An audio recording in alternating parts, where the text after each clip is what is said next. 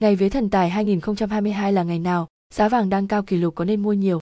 Ngày vía Thần Tài 2022 là ngày nào? Theo âm lịch, ngày 10 tháng Giêng được người Việt lựa chọn làm ngày cúng thần tài đầu năm, hay còn gọi là ngày vía Thần Tài. Trong năm nay 2022, ngày vía Thần Tài rơi vào thứ năm, ngày 10 tháng 2 dương lịch.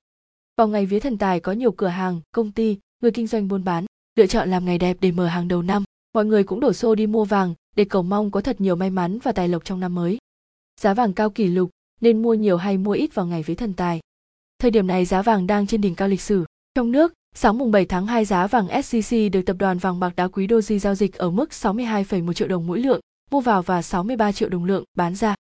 Nhiều người có thói quen mua vàng cầu may mắn, song giá đang trên đỉnh cao lịch sử, khiến không ít người phân vân vía Thần Tài 2022 có nên mua vàng và nếu có thì mua ít hay nhiều để cầu may mắn, tài lộc.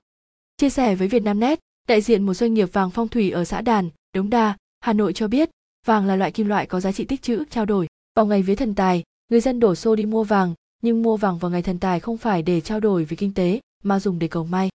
Khách hàng thường mua một lượng vàng rất nhỏ, chỉ từ 0,5 chỉ đến 1 đến 3 chỉ là nhiều, rất ít khách vàng mua với số lượng lên tới cả lượng vàng.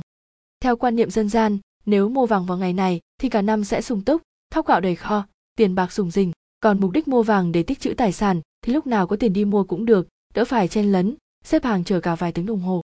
Tuy nhiên, nếu mua vàng cốt để lấy may thì mọi người nên có một khoản ngân sách phù hợp, từ vài trăm cho tới vài triệu đồng tùy khả năng kinh tế của mỗi người. Vị đại diện này khuyên, trừ trường hợp có ý định mua vàng tích trữ, còn lại không nên bỏ quá nhiều tiền để mua vàng cầu may trong ngày vía Thần Tài. Bởi, mua vàng lấy may về thường cất két, trong khi nếu đưa tiền vào kinh doanh hay làm những việc khác tương tự thì tiền sẽ sinh ra tiền. Chưa kể, vào dịp vía Thần Tài, giá vàng còn có xu hướng tăng mạnh hơn so với ngày thường.